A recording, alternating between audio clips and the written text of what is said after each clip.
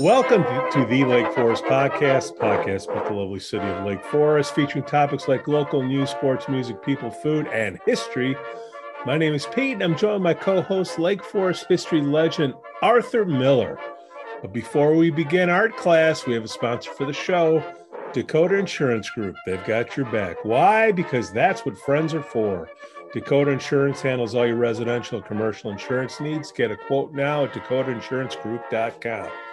Okay, one of the goals of the podcast is for our listeners to learn just a little bit more about Lake Forest. Well, who better to teach us about Lake Forest history than Lake Forest history legend Arthur Miller? Okay, everyone, take your seats, fold your hands, put them on top of the desk. Our class is about to begin. Hey, Art, how you been? What you got in store for us? Well, I want to talk about people who want to research their houses and what you do, how things that they can do about that, and why people should be interested about their houses, and who maybe lived there before, what kind of things went on, what if it was part of an estate, which was part of Lake Forest, or a farm, So we'll just kind of go through some of those stages. Be careful what you're looking for, though. Well, we all have, they're interesting houses in town. And you can get a real funny look from somebody when you tell them that there was a murder that took place in their house or something like that.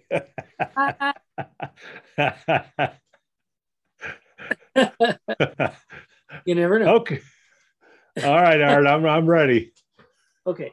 Those are very rare. I will start out. Okay. Mostly, and I've mentioned this before, I think, but there's this ad on Masterpiece Theater on Sunday nights where this Scandinavian guy, I guess he's Norwegian or something, Viking Cruises, goes on the line and says, it's time to get back to being curious and traveling to learn more about people and places and things. Well, I'm going to say just the opposite. You can travel and not leave home. You can travel into the past about your house. You get not just your town, but your house. And it's amazing how many of the houses in town are over 50 years old. Not all of them, but many of them are. I won't say most. Many of them, certainly on the east side, they're going to be older.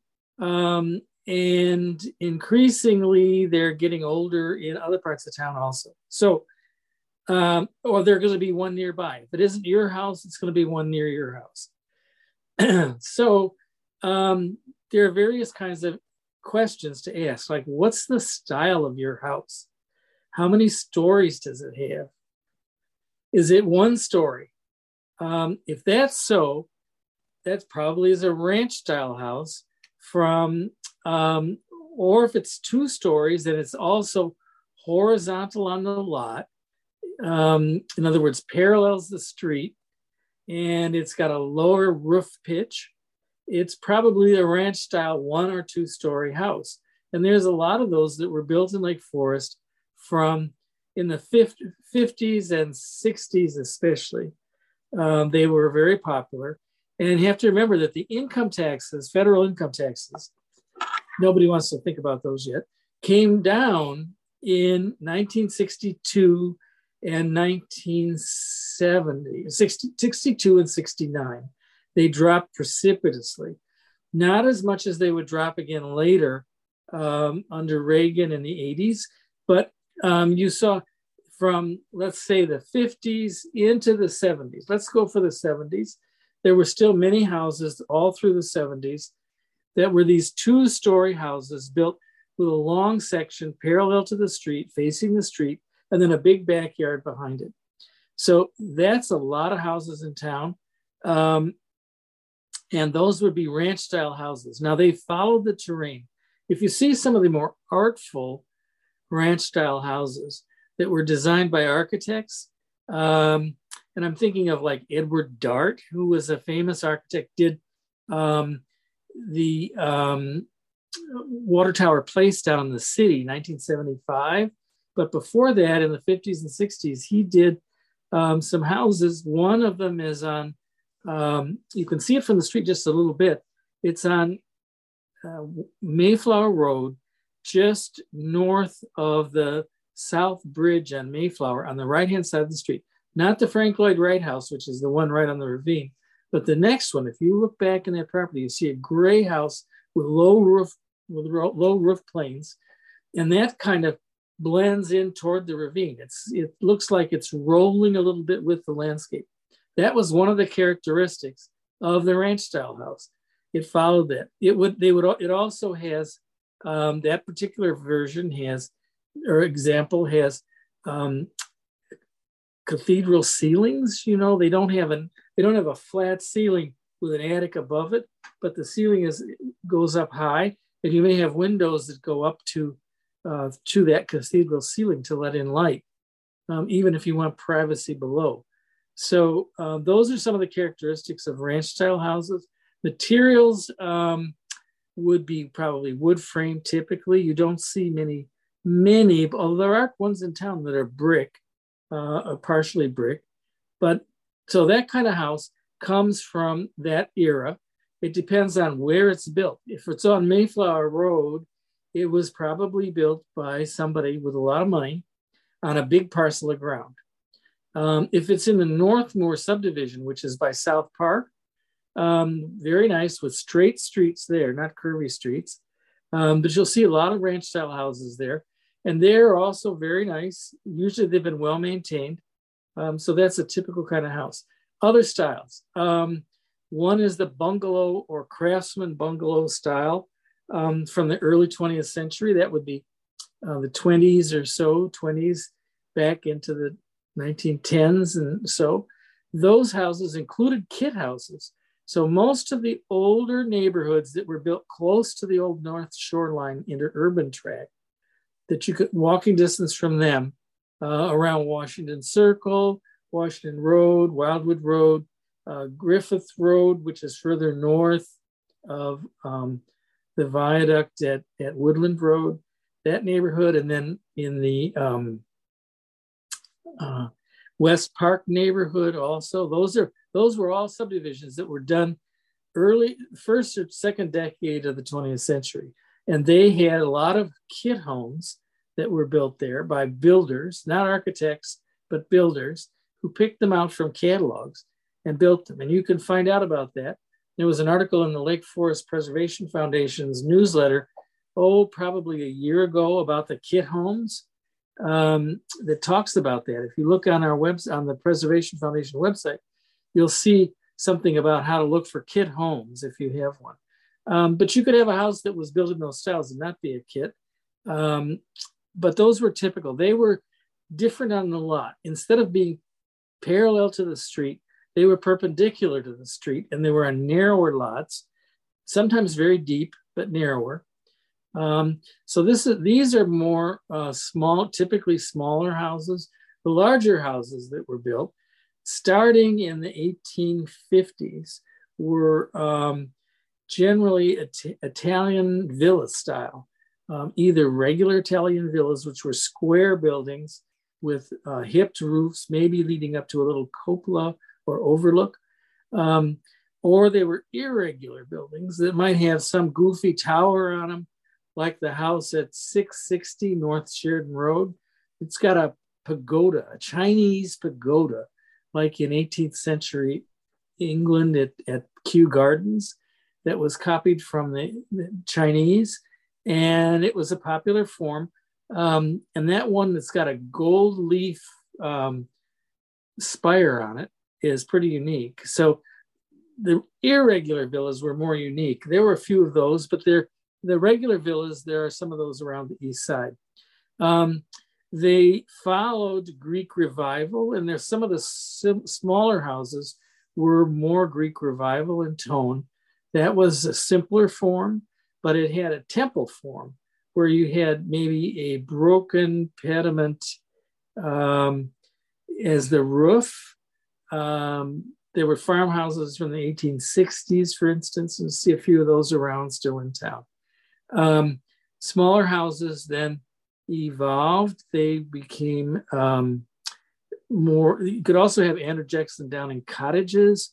There's one right by the college's football field on Illinois Road It's an Andrew Jackson Downing Gothic cottage that sits right there at the west end of the field. So those are interesting types of houses. That was an 1860s house. The big estate houses got bigger and bigger as time went by. They'd started out in the 1850s and 60s, and they became into more Englishy styles. Also, and you began to have big mansions by architects like Howard Van Doren Shaw, Arthur Hoyne for the great big villa that's now Reed Hall at Lake Forest Academy out on the west side. So these are different styles of houses. Some people live in smaller ones, some live in bigger ones. Sometimes they know the histories of them. Some of them have been written up in books, but that's one way to explore it. If you're looking for a manual for that, that shows all the different styles, the McAllisters have written a couple of guides to historic styles. I have an earlier version, I think, but there's a recent version of that. And I'll send a reference to at least part of it so that you can put it up. And the great houses is one of our Lake Forest houses that appears in an Abrams publisher 2004 guide to styles. It's the house for Mrs. Kersey-Coates Reed on Lake Road. That's the optimal example of a colonial revival house. It was a mere 32,000 square feet, I think. So many of us are happy living in a power of 10 less than that. But Lake Forest had some big houses built in the 20s and 30s, and those are famous. Most of them are covered in books already. So figuring out where your house fits in this spectrum based on the style, perhaps partly, you can then go to some places where they have things online or by a visit, but you can start it online. Go to the History Center of Lake Forest and Lake Bluff, and they have century houses, century families, I'm sorry, not houses, but century families. And they'll show many pictures of houses of some of these century families that have lived in Lake Forest for 100 years, and including older houses, including some younger houses too, where they lived later. But that's a good source and a place to start. Who were the people who owned your house? That's another more complicated issue, and one that's you got to find that out sometimes. Because like, if you want to know who built it or when it was built and what it was built, you have to know who the client was.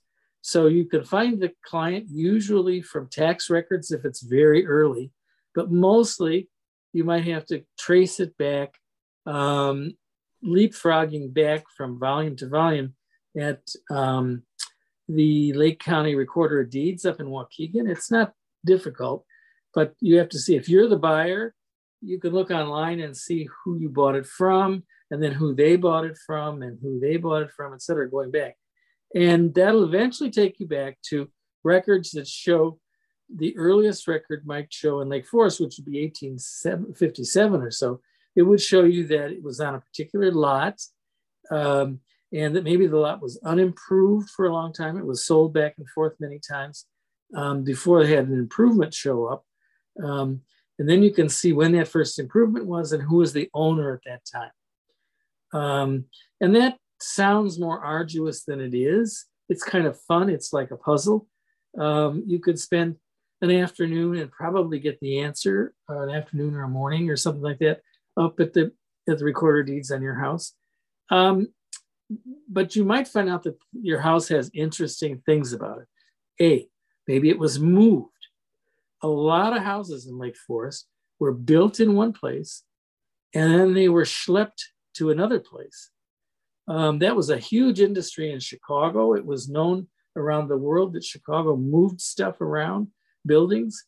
The French word for building is, the translation of it would be unmovable. But the Americans moved the unmovable.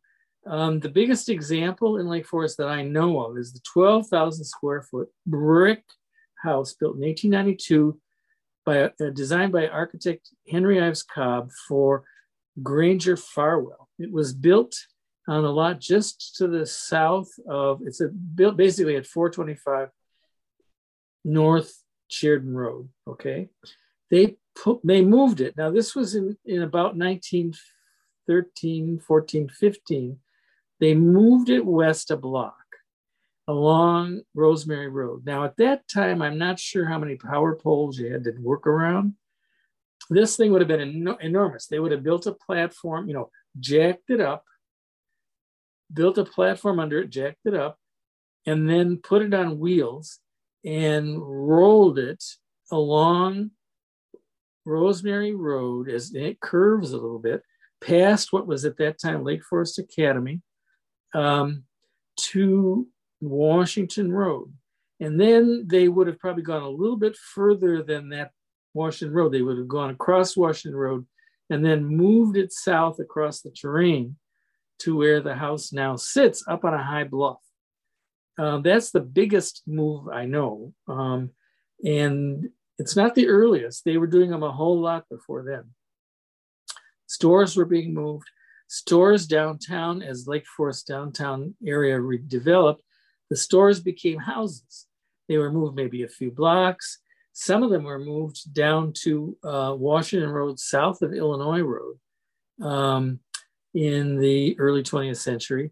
There's one house that I know that was moved at some point from the old, the estate that was the Quinlan Estate and built in 1850s. A little cottage from there is moved to the end of Woodlawn Road, near where it almost meets Illinois. But there's a little house there that was built, schlepped all the way down there, almost to Sheridan Road. So this was a big deal. Everybody moved around. So what you might find is your lot, you figure out what your lot was in the old plan, in the 1857 plan, where your lot would be. And then you follow the ownership up and see when it started to have improvements. And the improvements might be a whole lot later than when your house was built. It's tricky to try to figure out where the house was originally, but in general where it came from. But a lot of interesting houses with details and things are from those earlier periods. So houses were moved. That complicates it. Another big one that was moved is the house at 611 East Westminster. It's an Italian villa. It was built a block east on the other side of the street, moved from there about 1896, repositioned, probably a new porch put on it. So this went on. It was a big business. It was a successful business. They didn't wreck anything. They never wrecked stuff. The latest move I know was when Shirley Paddock here in town discovered that a house that was about to be torn down, didn't discover, but she reported when she found out it was going to be torn down, at the east end of Mills Court, which is off of McKinley. There was a little house, and she told them they can't tear it down. It's a log cabin, and it's probably one of the earliest buildings in Lake Forest. So there was a big kerfuffle about that. It ended up being picked up and moved north along McKinley Avenue, which then becomes Sheridan Road when it hits Lake Bluff. Past the village of Lake Bluff, it went to Crabtree Farm. And then Mr. Bryan, who was the owner of it, he's since passed away. He moved it back into that property, hired an archaeologist who studied it, and they restored it to what it would have looked like in 1837 when it sat at 830 North Green Bay Road, just opposite West Park. So that's the latest house that I know is moved. But in general, if your house is, you can tell you may be part of a subdivision of something that was there earlier. I mentioned 830 North Green Bay Road. That was the old home place for the Swanton and Anteridge family that settled there in 1837. Now, the the federal government had made an offer they couldn't refuse to the Native American, the First Peoples, to leave by 1836. They had sort of made something like that, but the First Peoples got confused and thought they could come back and wander around. And that led to Black Hawk War, 1832. You may have heard of that. That leads to our sports team, the Blackhawks. Black Hawk thought he could wander around for a while. They actually told him he needed to leave. Abraham Lincoln was part of the militias that gathered to make that clear to poor Black Hawk. That property, they were some of the first people that moved there. Other people were down in Everett that came in after that point. Not many of their stuff is left. And it's just like on this lot, the house is moved clear up to Crabtree Farm in Lake Bluff now. But that was a farm until about the 20s. In the 20s, after there were more buildings and stuff, those buildings were gotten rid of. What was anything left there was gotten rid of on that site. And they built, David Adler built a big mansion. The mansion was built by the Cudahy's. Mr. Cudahy was the son of one of the big meat packers in Chicago. And by 1920 or so, he was president of Sinclair Oil Refining Company. I think that his meat company had gone into that as kind of a combine.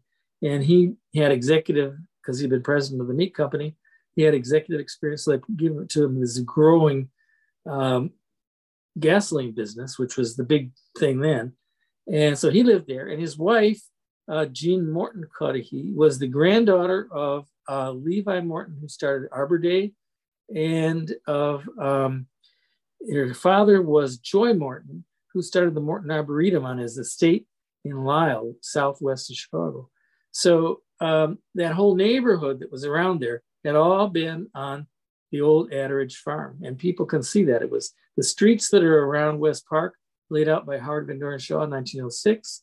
The park, 7 acres, was set aside in that process to give a little space to the estates that were going to develop across the road.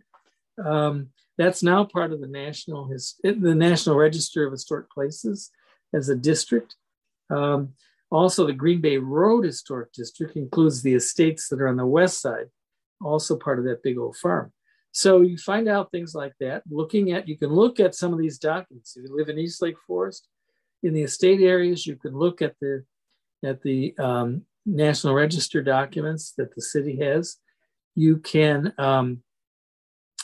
you can also look for the one that's the West Park one, and see if that's the only major middle-class neighborhood that became an historic district. Really, most of the other historic districts have to do with mostly larger homes, but by the time of from the 1930s to the 1960s, income taxes were confiscatorily high, federal, and people had to sell off their property around the big houses. So what you got was a little mother hen and baby chicks type situation.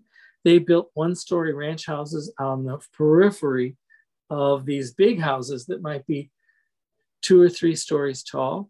And so your property search, if you lived in a 1-story or 1.5-story house in the east side, it probably was part of a bigger estate. And one of those ranch houses has just been torn down at 999 East Rosemary, right by Mayflower. And it was originally part of the Fitzhugh estate, the Carter Fitzhugh estate from the 1890s. That's just a little bit, the big house is south of there, but a new house is going up now where that 1950s little cottage was built. It was actually a very nice house, and it was remodeled inside to be very high quality, but it's toast now, it's gone. That's another thing about Lake Forest. Maybe you'll see one disappear if it isn't considered to be really historic, even if it's in the historic district, even if it's contributing. People can make a case that it's really not in character of the neighborhood now and have it declared insignificant, and so they can build a new house. So were there any Sears or Montgomery Ward houses built? Yeah. There's one on my former street, Wildwood Road, which is only a block long from the 50-yard line of the college football field south. There's one on the cover of, about a year ago, there's one on the cover of the Preservation Foundation newsletter at lfpf.org. And that shows a gambrel roof gym that was in decrepit condition. It could have been declared, like one of these ones to get rid of, but somebody bought it and fixed it all up, modernized, added to it in the rear, but kept the character of it. And it's fantastic now. It's really great. So some of these kid homes have been restored quite often. Other ones were built to plans that were published in magazines, and you could write into the magazine and they would send you the plan for like $5 or $10 or something. And you hand it to your builder and say, knock yourself out. I want this house. One of them, there was a family of 3 generations of builders who lived in that West Park neighborhood. And in 1953, the 3rd generation of the Griffith family, Raleigh Griffith, built his house with a magazine plan that he bought from a magazine. And it's a brick colonial revival house. It's a perfectly good house. It could have been designed separately, but it wasn't. It was somebody designed it for people, and he liked the plan, so he ordered it pretty inexpensively and got it. And since he knew how to build things, he did. 1953, that was an era of, it was hard to get materials and everything. And thank goodness we'll never know what that's like anymore. But at that time, it was really rough. They were still converting back from World War II production and stuff, and there were labor shortages, inflation was high. So sometimes things weren't well built, but I think Raleigh Griffith's house was really well built because he was going to live in it, and he didn't want it to fall in on him, so he'd have to do something. So you can find out things about the people I was starting to talk about. There's one very good tool to use, that it's online, and it's the easiest one. I'm going to mention it right away, is something called Find a Grave. So if you have a name of somebody that was an early owner and you want to find out more about him, you type in that person's name in Google and then write Find a Grave after it.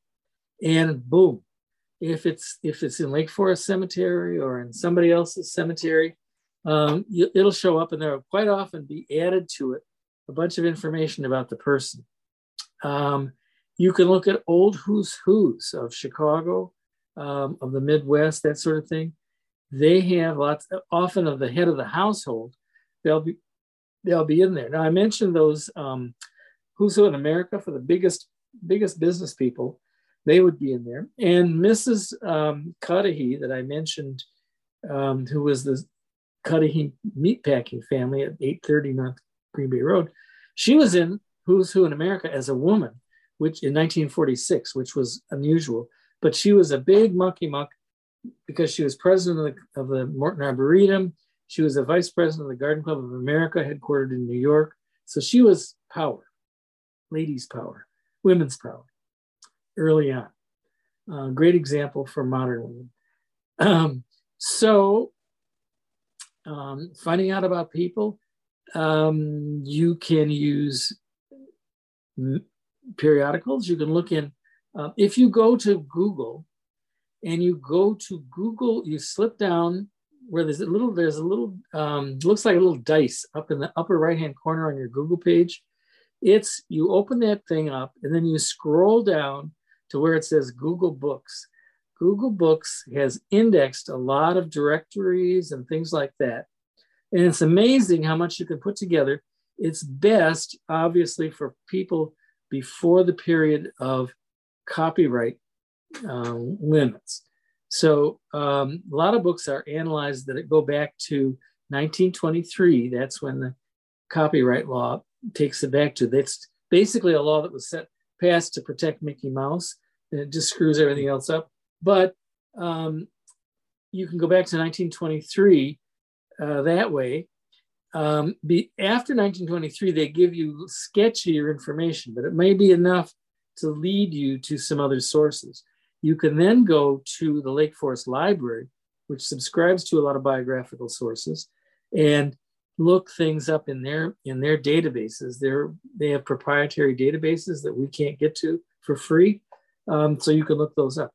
But if you start in Google Books, it's amazing how much you can find about people who are in directories, for their business. If they got sued, they're in there.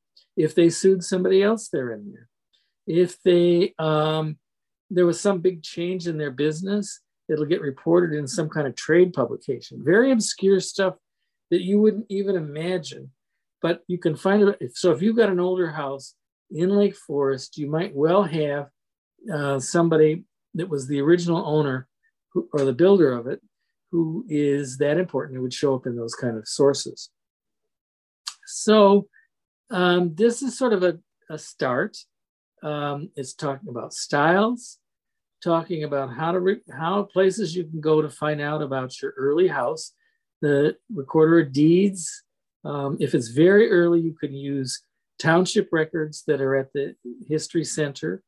The History Center has other information, and you can search their sources, including their century families at the History Center online. There's a whole bunch of things you can do online that you couldn't do 10 years ago, 20 years ago, for sure, but now are available, and they're gold mines. They're really gold mines. Archive.org is one more place I'll mention. Archive.org, that's a free source where they've done a lot of those early books, and you can find in there the Book of Chicagoans, 1905, 1911, and 1917. And a lot of the estate people show up in there.